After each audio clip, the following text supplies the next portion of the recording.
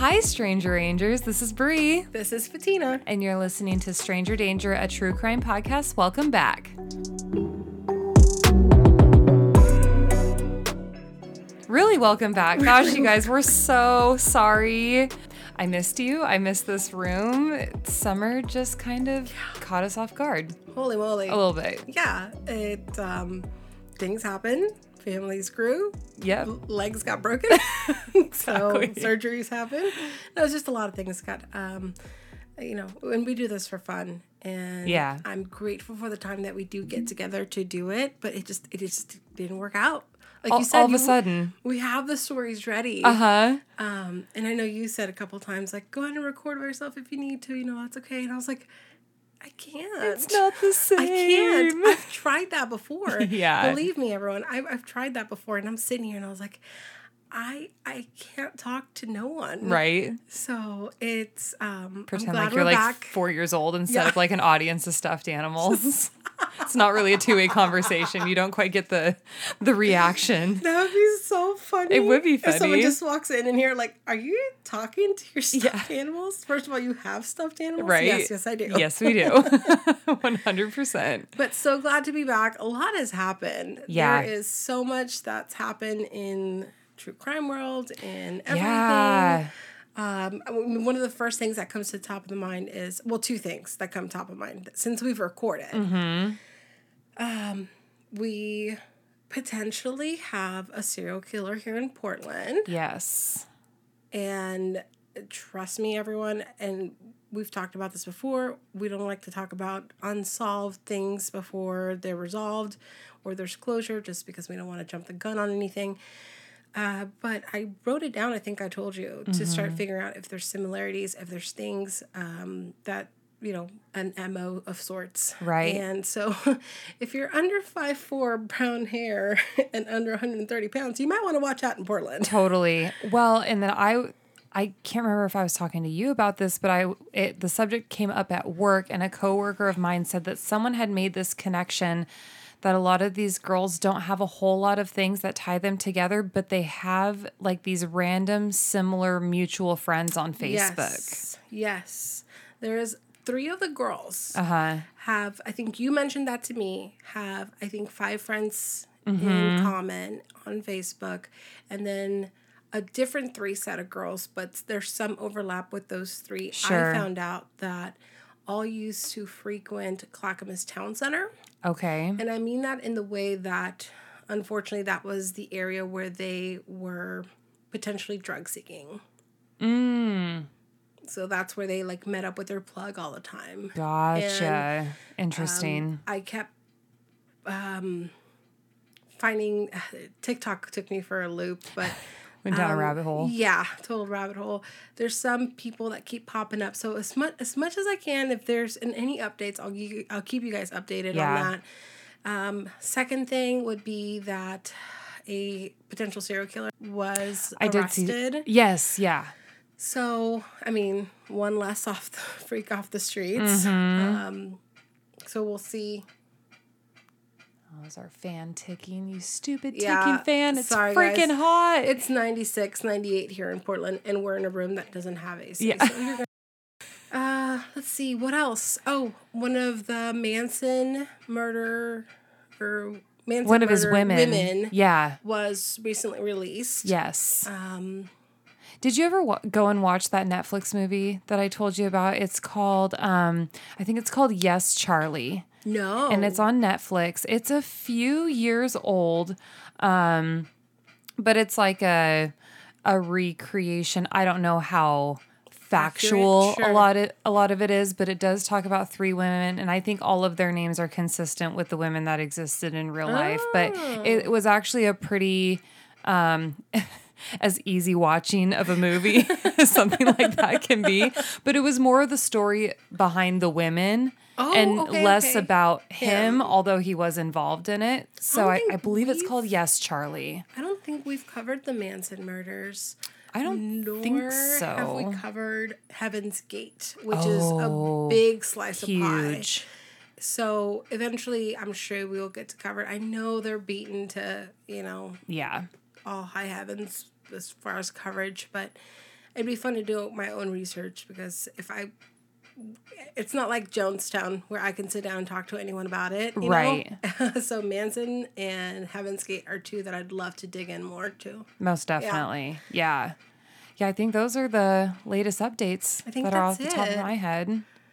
Yeah. Cool. Well, Well, we're back. We're going to try and figure stuff and schedules out. yeah, we're going to try some remote recording potentially just because our lives are so busy and it's summer and we've got lots of plans. So we're going to keep the content coming for you guys. We might just get a little bit more creative around the recording setup. So, if the sound is off in the next couple of episodes, now you know why. Bear with us. We'll be working out some kinks. We appreciate it. So, my case for today, I believe I mentioned this where we left off with our last episode. I dove into a serial killer that came from my hometown. That's right. And as soon as I started researching this, it definitely was ringing some bells. But a friend that I grew up with, Sarah, she randomly stumbled across our podcast. Oh. And yeah, she was like, yeah, I clicked on Stranger Danger and I started listening and I was like, oh my gosh, where do I know this voice from? And she was like, oh, it's Brii. This is Brii's podcast. Oh my God. And then that happened again with a girl that used to work for me years ago and a friend, she did the same thing. She messaged me on Instagram and she was like, hey, I saw you had a baby. Also, I was randomly listening to your podcast. I was like, where do I know this voice from? You have a very distinct voice. It's funny. Absolutely. That's so great. Well, welcome. But like, what are the odds? I mean, of all the true crime podcasts that are true. out there. But yeah, so this is a case from my hometown. Sarah, thanks for reaching out and letting me know about this. I'm kind of surprised that it doesn't get talked about a lot more.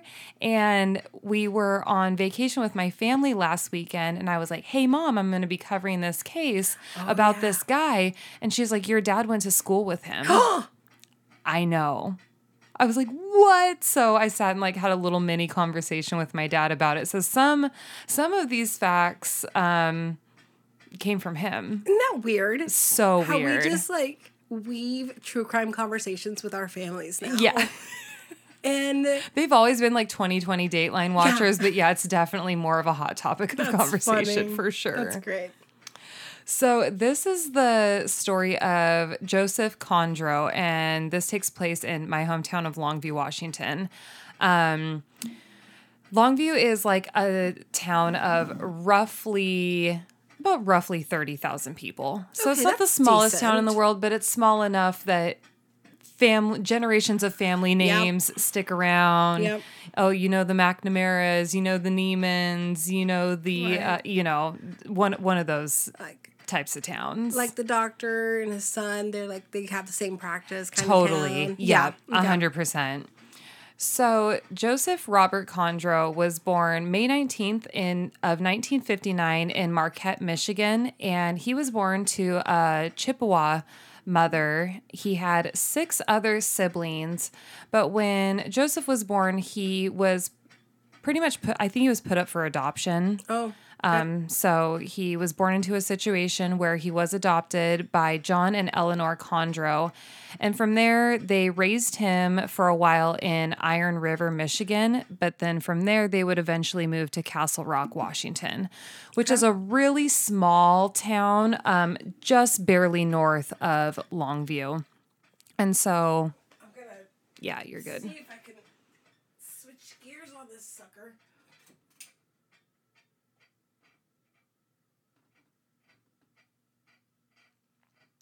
Maybe we could.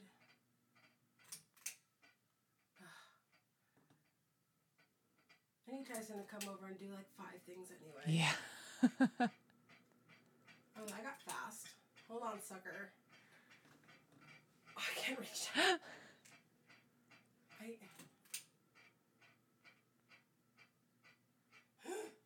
We might just have to sweat it out for a little bit. Are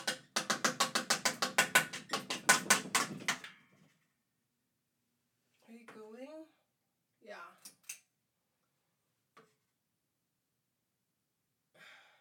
Okay. Yeah, maybe just a little bit. And if it gets No too problem. hot, It's all good. This is not a super long case anyway, so okay, we'll make it through. Perfect. Thank you. I just don't want it to ruin your case. No, you're fine. Okay. Totally good. So he had just moved over to Castle Rock. Yeah, so from Michigan, they moved to Castle Rock, Washington, which is just north of Longview, a super small town. Very, very small town. Like, I'm pretty sure they maybe have a high school. And a Dairy Queen. Or it's one of the, yeah.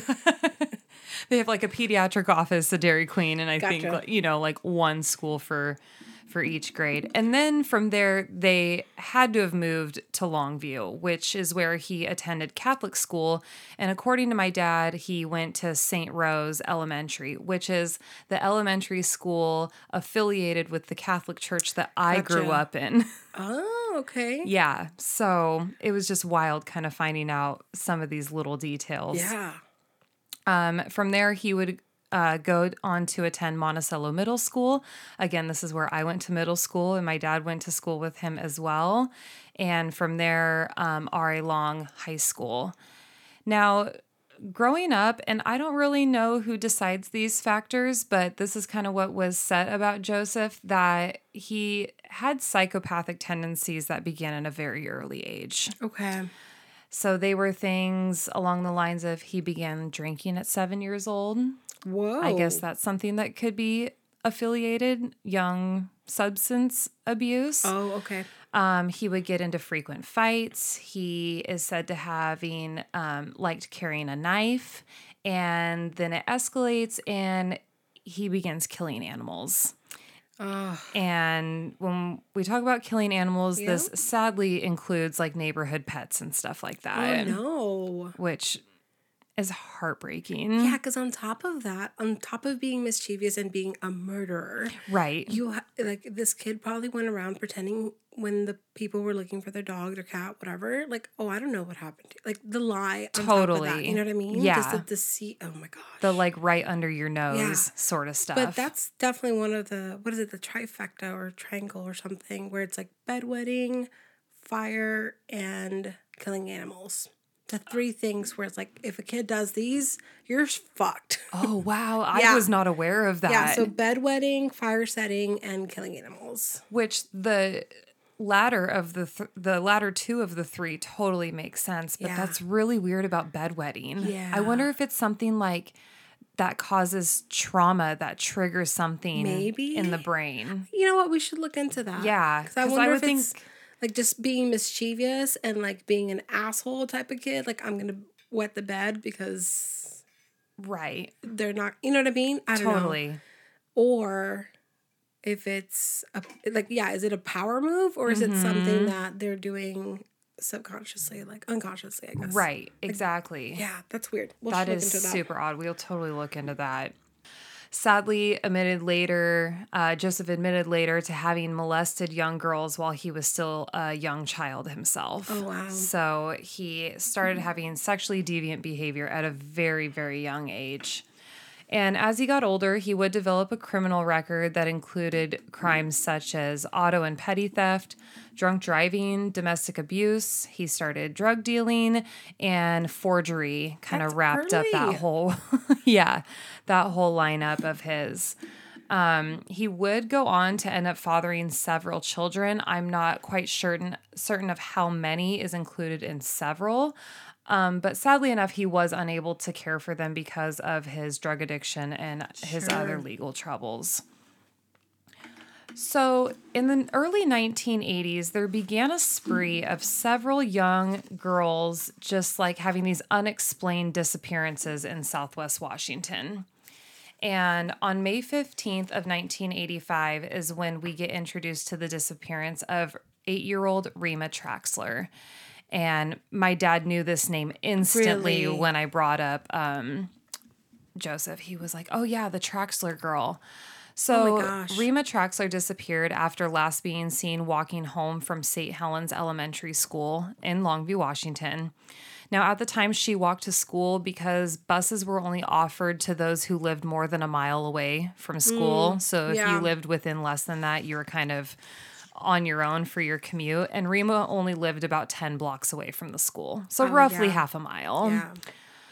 So I feel like my mom, we only lived a couple of blocks from elementary school, but I think I told this story before where like I thought I was walking alone to school, but my mom secretly like went out as soon as I was out of sight to make sure I got to school because she could still see me. Oh, that's funny. Yeah. Yeah. I definitely walked to school in elementary school. I like occasionally got rides from my friend's mom, but I mean, I only lived like blocks too. 6 blocks. Yeah. Super, super close.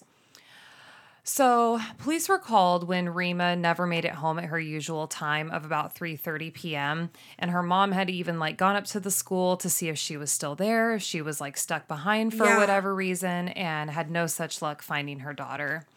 Oh, so that's terrifying. So terrifying. I mean, I know the last case that we just covered was the whole Kyron Horman case, you know, and like we talked about in that, school is supposed to be one of the safest places for your kid. Oof. Just the panic of, well, where the fuck are they? Totally. And just so unsettling. Yeah.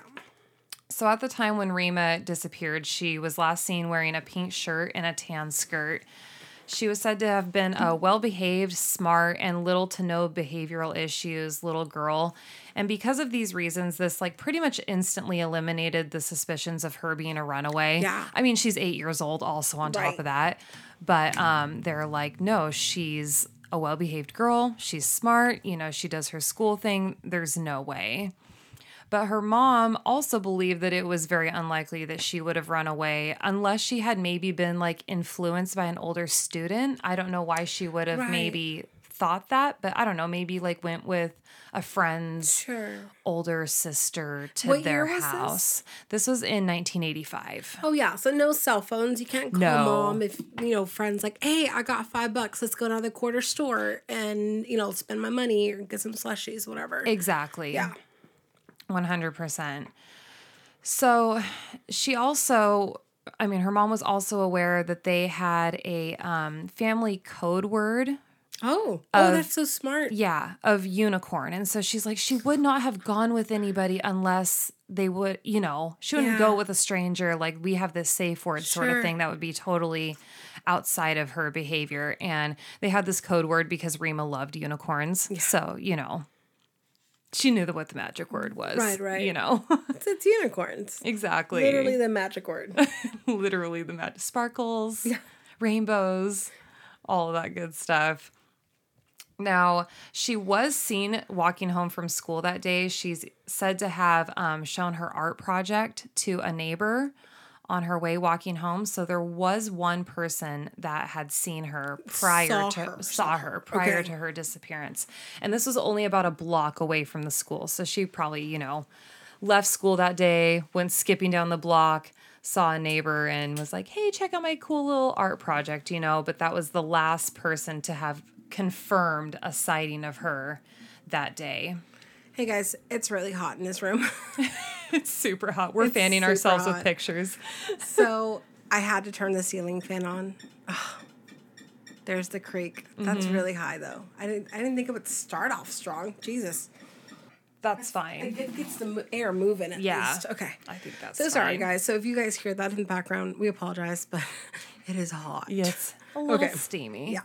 It's our I like immedially got hot. We're cleansing. It's a sauna in here. Really it's fine. It's going to be good for our immune system. It's like, oh, do you have a podcast? No. No. We have a sauna. We have a sauna and microphones. All right. So Rima disappears. Joe Kondro was questioned as part of the initial investigation. He was a family friend, and he had been drinking with her stepdad, Rusty, that day. So they were, you know... Day drinking? Oh, yeah. Okay. Oh, yeah. Like 100. Fixing a car, day drinking. All right. Exactly. Cool. Yep. Working underneath the hood. It's the 80s. We're having some Budweisers out of a bottle, you know, the whole nine. But at the time, they found no evidence to pursue him further as a suspect. They, you know, had their initial questioning and nothing flagged investigators as being suspicious or anything. Now, sadly, by June of 1985, they completely stopped actively looking for Rima, and they published a big thank you to everyone who helped and contributed looking for her. I'm guessing this probably was printed in like the local newspaper, the Daily News. But they would still keep the case open. They weren't like... It wasn't solved. It wasn't solved, so the case would remain open, but they stopped actively looking for her, sadly enough. So we fast forward about 11 years, and this is the young lady that I remember. As soon as I saw her picture, I was like, wow, I totally remember this girl. So it was kind of a weird little tucked back memory that I didn't realize that I had. So on November 21st, 1996, 12-year-old Kara Rudd disappears from Monticello Middle School. She arrived in Monticello early that day around 7:30, and she disappeared after getting into a car in the front of the school. Now, Joe Kondro would later reveal that he pulled up to the school in his gold Pontiac Firebird and invited Kara to go with him on a drive out along the banks of the Columbia River on the west side of town. And so Longview it's kind of long. You've got like this really compact, like central part of town, but then it really extends out the Columbia River west throughout Washington. Gotcha. And there's like, I mean, my best friend lived out that way. There's like so much more to the town than people realize. It's got a pretty good little stretch to it. So he invited her to go out to that side of town with him. And just like Rima, Kara was a well-behaved and well-liked child, and she was not to have been believed to have been a runaway again. She's 12. Exactly. Yeah. Now, Kara's mom, Janet, had waited at the bus stop for her to come home that day, and she never did. And they also, within their family, supposedly had a safe word, a code word as well. So her mom is obviously instantly panicked. You know, she's not at the bus stop. Very similar circumstances to Rima's disappearance. So Joe drove Kara out to an abandoned house near a popular swimming hole on that west side of town. And this is where he would end up raping and strangling 12-year-old Kara. Oh my gosh. Afterwards, he took her body out Mount Solo Road, which is like a country road out in that part of town. And he drug her body into a ravine and hid her under the shell of a rusted out red Volkswagen. What the fuck? Yeah. Just trying to tuck her away, like hide her body there. Yep, exactly. That seems rushed. Yeah, and like not planned at all, you know? I think there's a little bit of a plan because as they start to investigate, they start to peel back some layers and definitely identify some very close similarities like between patterns. Oh, okay. Absolutely. So at this point, Kondro does become a suspect, and what investigators end up picking up on is that once again, Kondro had ties to the family. So he was a friend of Rima's stepfather. And in Kara's case, he was a family friend as well. He was a childhood friend of Kara's mom, and he was said to have frequently stayed with the family during the summer in their garage. So he actually lived with them for a period of time. But eventually, they kicked him out due to his drinking issues. Gotcha. And according to Kara's mom, he would, get drunk, get belligerent, black out, and even became like verbally threatening and violent, and specifically like towards her children. Yeah. It's said to have been. So, I mean, obviously you're going to kick someone to the curb when you're being gracious enough to offer them a place to stay and they're just getting drunk and threatening your kids. Like, see you later, dude. Even if it was just, belligerent towards anyone else or just in general, your kids are still in the house. So the responsible thing to do is kick them out. Yeah. Cannot have your kids around that. Absolutely No, not at all. And Joe's even have said to have blamed Kara for him having to leave his quote unquote rent-free situation. Oh. So I don't know weird. if she brought his behavior to her mom's attention or was like, hey, he said this to me sort of thing. But somewhere along the lines, he was kind of pointing the finger at her for the reason he got kicked out. That's weird. Yeah. I mean, who better to blame than a 12-year-old girl? Right. Right. That's who you really should be for mad telling at. on you, but if she had something to tell on you about, then sir, you are the problem. Exactly. Let's identify the common denominator here. Yes. It is you. Now, back to Kara's disappearance, Kara's cousin, who was also one of her classmates, also told Kara's mom that they had seen Kara with Joe Kondro that morning. Oh. So there was a witness to her getting in the car. They said that she got in his car, they talked for a little while, and then she got out and he drove off. So he showed up at the school and they kind of had a little chat. She got out. And then she met up with him a few hours later, and before that had told a classmate that she planned to skip school that day. So fortunately, in Kara's case, she had kind of like dropped these little breadcrumbs, and a little bit messy on his part that he came back twice in one day with multiple people having seen them have a conversation and then actually saw her get in the car and leave, from what it sounds like. Yeah. So about 12 hours after Kara disappeared, Officer Chuck Davis brought Joe in for questioning. And Joe said that he had seen Kara earlier that morning, but then he didn't see her after that. Now, what looked suspicious on top of all of this is that Joe is said to have been seen with scratches on both of his arms. Oh, and that's he's suspicious. A little bit suspicious, my friend. Because who scratches? Girls. Exactly. Little girls. Yeah. But what he says scratched him is that this all came from him being locked out of his residence that morning and that he had to crawl through the window to get in. Oof. So circumstantial. Yeah. You know, looks suspicious, but, you know, one could only assume that they look like struggle wounds. Right, right. We know that you know this family. This 12-year-old girl's missing. That looks a little bit sus, my friend. For real. But even with these allegations, there was insufficient evidence to arrest him.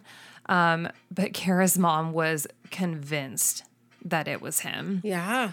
She even warned the police about his violent behavior. You know, he had lived with them. This is kind of how things all played out. And from that moment, it sounds like she fully believed that Joe had not only taken her daughter, but had killed her daughter. Damn. She's like, she's gone. He took her. She's gone. Like, That's you so guys sad. need to find her. And so unsettling. I mean, Yeah. that you're like, not only do I believe this person was capable of taking my daughter, but I believe that this is where it escalated to, you know, like Right off the bat, too. Right off the bat. Yeah. Not even just like weeks or months after missing. It's like not that's your initial instinct. It wasn't like a big whodunit. The mom's like, this is who we need to look at. Exactly. Oh. So when the investigation started, they went back and they retraced Kara's steps from that day. They had a time frame from when Kara was last seen and also knew that Kondro had been over in Kelso, which is a town that neighbors Longview. And this gave them about a 2-hour window of when he could have taken her and about how far he could have gotten after taking her. So the investigation went on for about 6 weeks, but they had nothing at that point. This was until an old roommate of Kondro's came forward and told the police about an area up on Mount Solo where Kondro liked to hang out, drink, do drugs, and where he liked to take women up to. He described to the police exactly where to go, what road, and how many turns to get to this dead-end area. So he, like, X marks the spot on where, you know, he'd like to go and hang out and do all this stuff. So police are like, oh, fuck, finally, you know, we have like a very somewhere pinpointed area out in kind of this rural part of town where you could just spend endless weeks searching. And they kind of had. It had been 6 weeks up to that point. So they went up and they searched and they found a really open area that looked suspicious, like a good place to dump a body. Right. The terrain was difficult. It was muddy. There was tall grass. And this was kind of tucked right between the Cowlitz and the Columbia River. So these two major rivers that run through this part of town. Right. There were about 50 people that were involved in the search. And in the morning, they hadn't found anything. By the afternoon, they had finally discovered that old rusted Volkswagen. They found Kara's black Reebok t-shirt inside of the Volkswagen when they approached, and when they lifted the t-shirt, Kara's bra fell out from it. And underneath, they found her body. Her torso had been nearly decomposed, and at this point, they were like beyond skeptical that they were going to get any sort of DNA evidence. But what ended up happening in the way that he tucked her under this car is that the top portion of her body was left exposed, but the lower half, like, basically was preserved and almost refrigerated because of it hiding underneath the car. Oh my gosh. And so Just away from the elements. Away from the elements. And this was in, oh my gosh, sorry, I'm going to have to go back. I mean, this is in November. So we're talking cold weather too. Yeah. It's not like in summer where things are going to rapidly decompose. It really like refrigerated her over that time span. And that could not have worked out any better.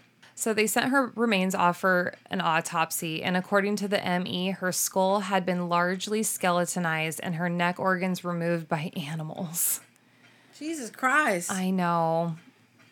Oh, God. But wait, there's more, right? Oh, there's more. Okay. Yes.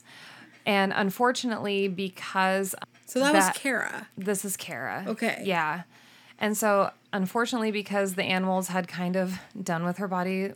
What they did. Yeah. It made looking into her potentially having been strangled really difficult to determine.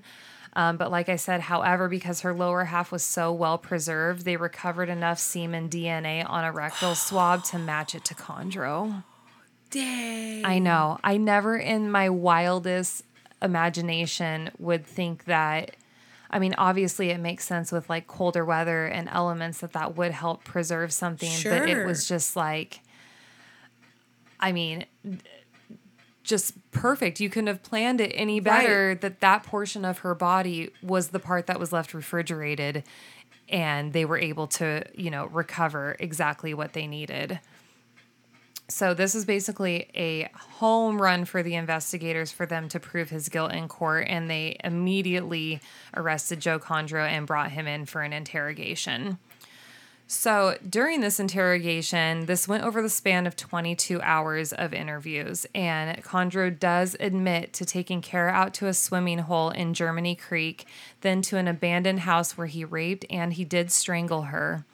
He said that he had planned to just have sex with her, but quote unquote, things got out of hand. Oh my gosh. How often do we hear that excuse? It's always gonna get out of hand. Yeah. You already planned for it to get out of hand. Your intentions were clear from the beginning with this. God. So Kondro was hit with a slew of charges. Sure. And one of them being the death penalty. But he ended up avoiding this fate with the confession of the murder of Rima Traxler more than a decade before. Good. So had they not recovered Kara ever or as quickly as they did, I mean, like I said, we're talking about an 11-year time span. And at that point, they had nothing on Rima. Leads on her. Nothing. But wasn't her body underneath the Volkswagen too? No. I thought he had tucked her away under the car. That was just Kara. So, but didn't he put Rima under a car too? No, she had just disappeared, and they went around questioning people, and they had no leads, and they had nothing to go off of, and so they just kind of thanked everybody for coming out and helping them look, but they left it as an open case. But there was never they didn't have her body. Nothing. Nope. Gotcha. She just disappeared and never turned back up. So when he starts talking about the abduction and the murder of Rima, he does admit that he was able to abduct Rima by tricking her using that family safe word of unicorn to get her in the car. He took her out to Germany Creek to swim, same place that he had taken Kara, and said that it was his strategy for getting her to take her clothes off so that he wouldn't have to do it himself. So he intentionally took her out there swimming, pretty much just for an excuse for her to get naked, to go swimming, or to think that she was going to be changing into something else. He then admits that he raped, bludgeoned, and strangled Traxler again at Germany Creek and buried her in a shallow grave by a tree. And so he basically drug her out and put her by a log and covered it with some ferns and left it. Now, searchers went out to that area, and at that time, they failed to find any trace of her remains, and I'm not sure that they have ever since then recovered her body. In these interviews, Kondro compares himself to an alligator, resting at the bottom of a pond, and every few weeks he needed to come up and feed. That's disgusting. I really think that this guy, and I'll touch on this a little bit, I think that he had a really unknown long history of a lot of this type of behavior. Just predator. Mm-hmm. Wow, that came out weird. Yeah. Predator. Predator. Sorry. Predatory. There's a lot of predatory behavior. Yeah. Ugh. And he also disgustingly explained there's an adrenaline rush and it's kind of addicting. He also says that his actions were due in part to him. I think that this is such bullshit. That his actions were due in part to him channeling part of his Chippewa roots. And he says that in his religion, it requires souls to right their wrongs before they die or be doomed to torment in the spirit world. And I don't know if he's meaning by like taking innocent lives as like a sacrifice to right the wrongs, or that he's righting the wrongs that he's done in his life by finally confessing to everything.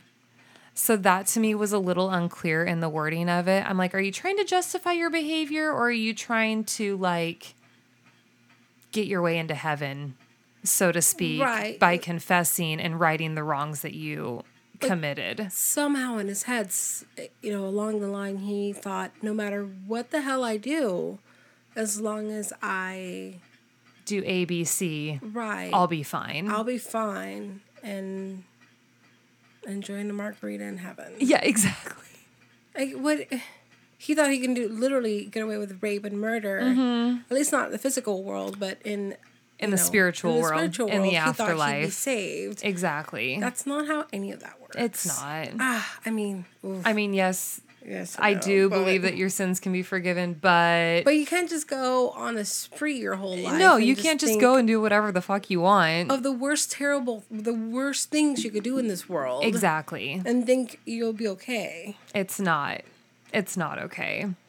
So this is why I think, furthermore, that he was involved in more than just what we know about. But he was also allegedly questioned in connection with over 70 other similar crimes. You're joking. Of girls in Southwest Washington that had disappeared. Brie, you were 8. I know. And I walked to school, and I went to the same middle school as the girl, like not at the same time, but my elementary school was literally right next door to this middle school. Like my elementary, middle school, and high school were all within like 2 blocks of each other. Like they're on this same little plot of land, like right in the middle of town. Blows I lived across the street. I know it was like really chilling and unsettling, like really diving into all of this. So out of those 70 other crimes that he was allegedly questioned about, 5 of those he still remains the prime suspect in. And one that stands out the most is the disappearance and death of, I believe you pronounce her name Sheila Silvernails of Kalama, Washington. And Kalama is roughly, give or take, about 15 minutes south of Longview. And at the time, Sheila was on her way to catch the school bus. She went missing in 1982, and the next day her body was found having been raped and strangled. So same MO. But furthermore, Kondro had ties to the family. He had dated Sheila's mom at one point, and the details of the crime were just, spot on to his MO of Rima and of Kara. Now, throughout all of his interviews, Kondro starts to peel back all the layers of his ever so lovely personality. He says that since he was a young boy, he fantasized about hurting and raping girls. Ew. And he says, quote, "I'm a psychopath. I've done a lot of weird things. I can remember as a little kid being sexually deviant with kids in the neighborhood, and it never stopped. My victims never got older. I've been a serial child rapist ever since I was a child myself." Like, what? I just am trying to imagine this like young man, and furthermore, this young little boy that has had these ideas in his brain since he was young enough to even conceive them. Well, and he's already, it sounds like from a very early age, again, he's like, I can do all the bad I want. Right. He definitely wet his bed. He had to have been a bedwetter. For sure. I mean, Yes. I can't confirm this theory. It's funny because it's like, you know, bedwetters. But, I mean, it sounds like he would have done it on purpose. Yeah, exactly. Wash these sheets again, Mom. I'm going to say I'm sorry, and it's okay. Exactly. Now, I thought that this was pretty disturbing as well. He also says that as a teen, he put together a rape kit and he did kidnap a young woman. I don't know what this rape kit contained, but I mean, he had been committing these crimes for years. I don't know if they ever discovered the name of the young woman that he had done that to at the time. But he does also say that he is deserved to be put to death. He says, quote, if someone did what I did to my family, I'd want them on death row. And again, you know, like you said, it's not like you just get to do all of these things throughout your life and then get to the end and admit guilt. And that just like totally erases all of the horrific things that you've done, not just to these families, but like to the community. Right. And it doesn't just stay centralized to one town. Like your crimes very obviously spanned over a large area of the state, you know? Yeah. Not just one county or whatever. So for Joe's sentencing, from the terms of his plea deal, Kondro received a 55-year sentence that would be served at the Washington State Penitentiary in Walla Walla. And again, just to reiterate, he avoided the death penalty because of his confession to the rape and murder of Rima Traxler. Wow. So he dodged that bullet. But within this 55-year sentence, it would be highly unlikely that he would ever get released on parole. I mean, in his own words, he says, there's no way in hell that you're going to get me to change the way I think about sex with younger people. To the day I died, that's what I prefer. You are never getting out of a jail cell if that is something that you are quoted and heard to have said. Like, you are forever a danger to society with that admittance. But with that, I'm glad that you outwardly said that because you definitely did not deserve to ever be released. No. 100%. And you're saying there's nothing I will do to change, to stop, you know, acting on my feelings, emotions, whatever. This is who I am. Yep, that's who I am. This is what I prefer. Fuck you, sir. You can stay in there. Yeah, absolutely. Now, Kondro says that he didn't confess to the killings to avoid the death penalty, but that he wanted closure for the victims' families and for his own children. So... okay, eye roll. Blech. Get out of here with that sappy ass bullshit. No, save it. Like, save your breath on that one. Nobody cares. No, really, no. Now, I thought that this was interesting. Several of his children were on the prosecution's witness list and could have been called if it went to trial. I don't know if this was to show, like, his character, how he had been an absent father, and like his drug use and stuff like that. I don't know that his kids knew anything about the crimes that he had committed, but I thought that that was pretty interesting that the prosecution had put his, I mean, basically estranged children. The prosecution had them lined up?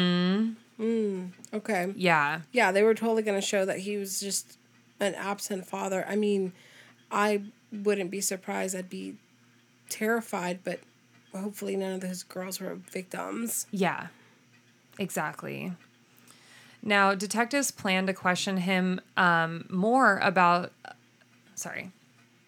Now, detectives did plan to question him about more cases, but he kind of got tight-lipped at this point, and he refused to talk because of the fear of having the capital punishment reissued on him.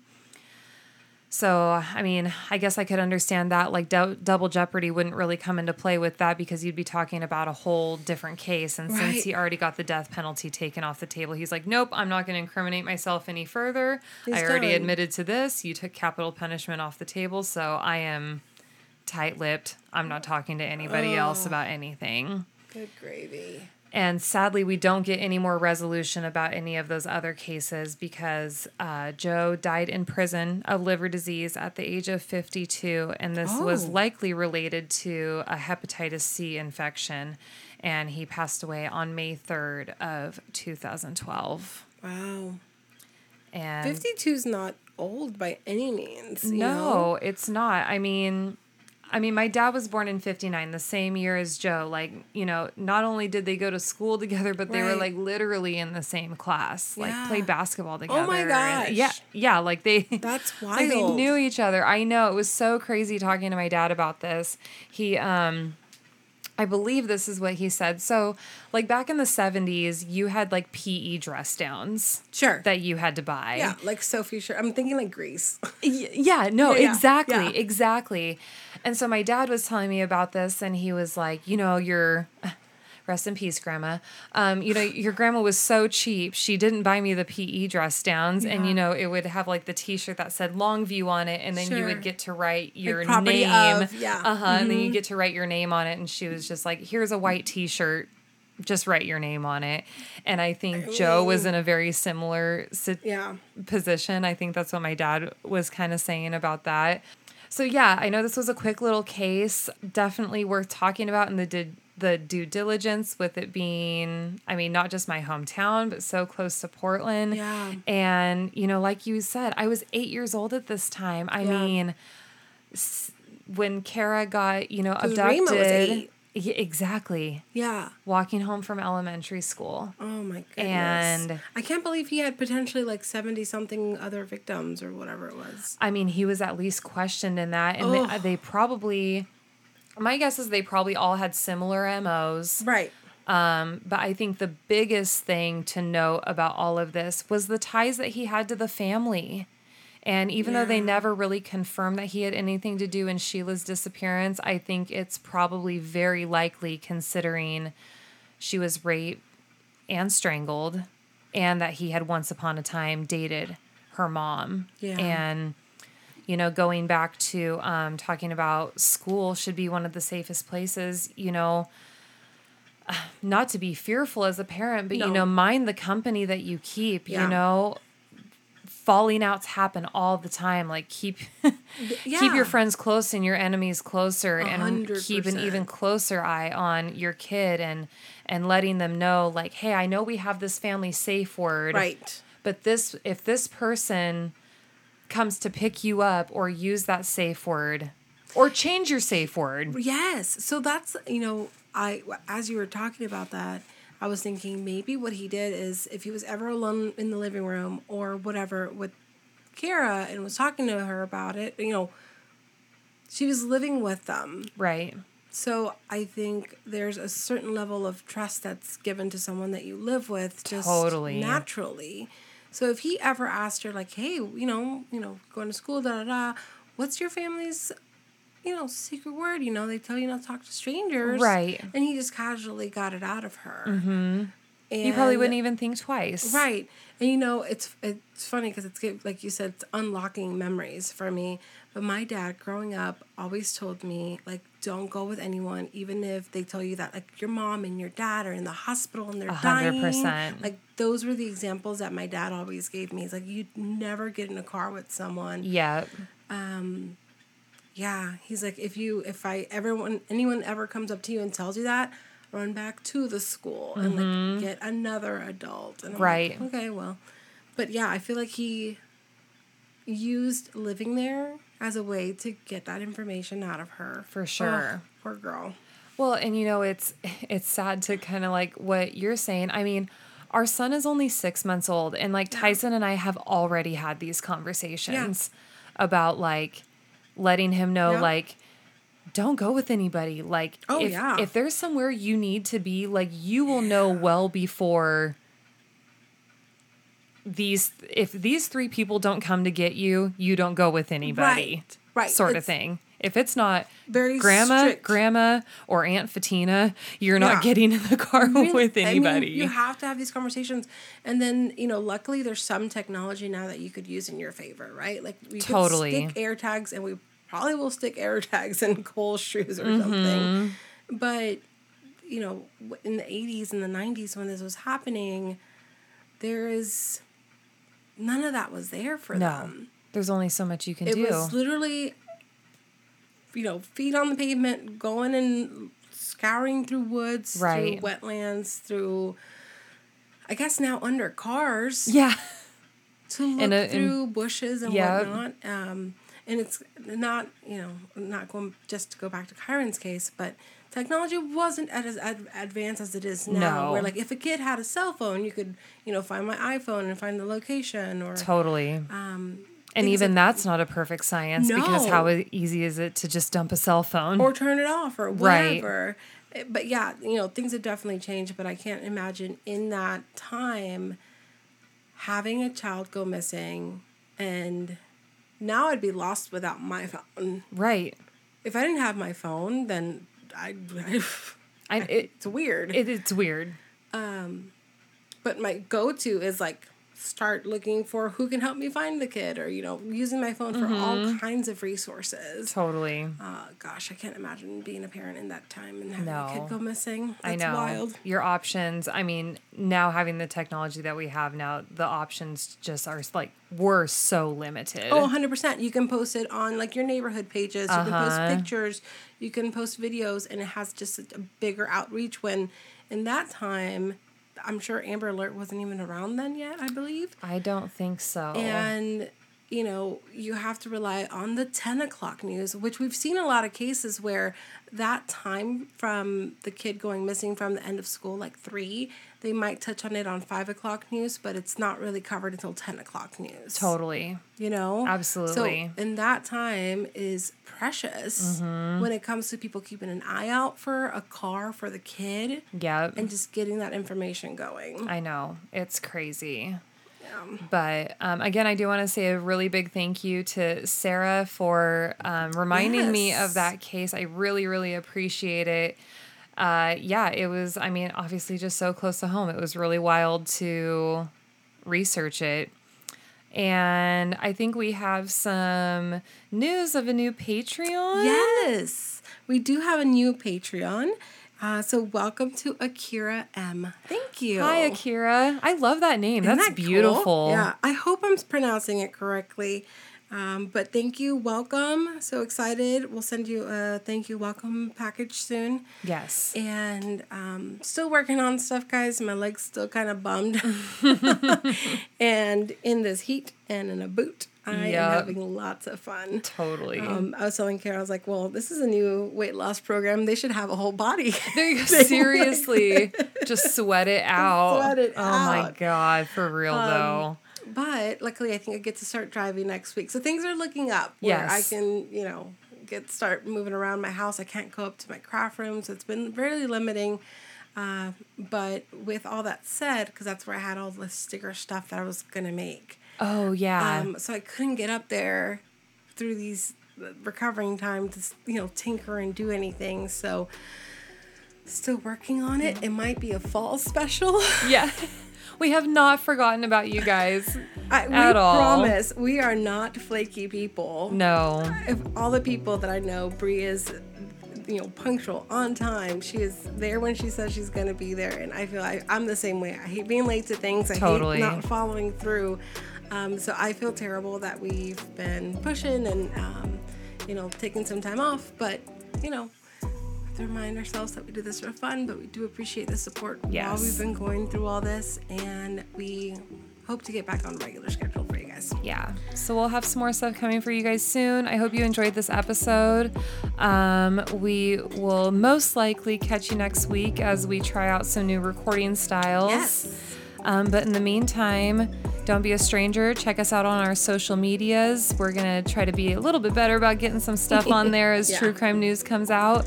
But we will talk to y'all soon. Okay, bye. Bye.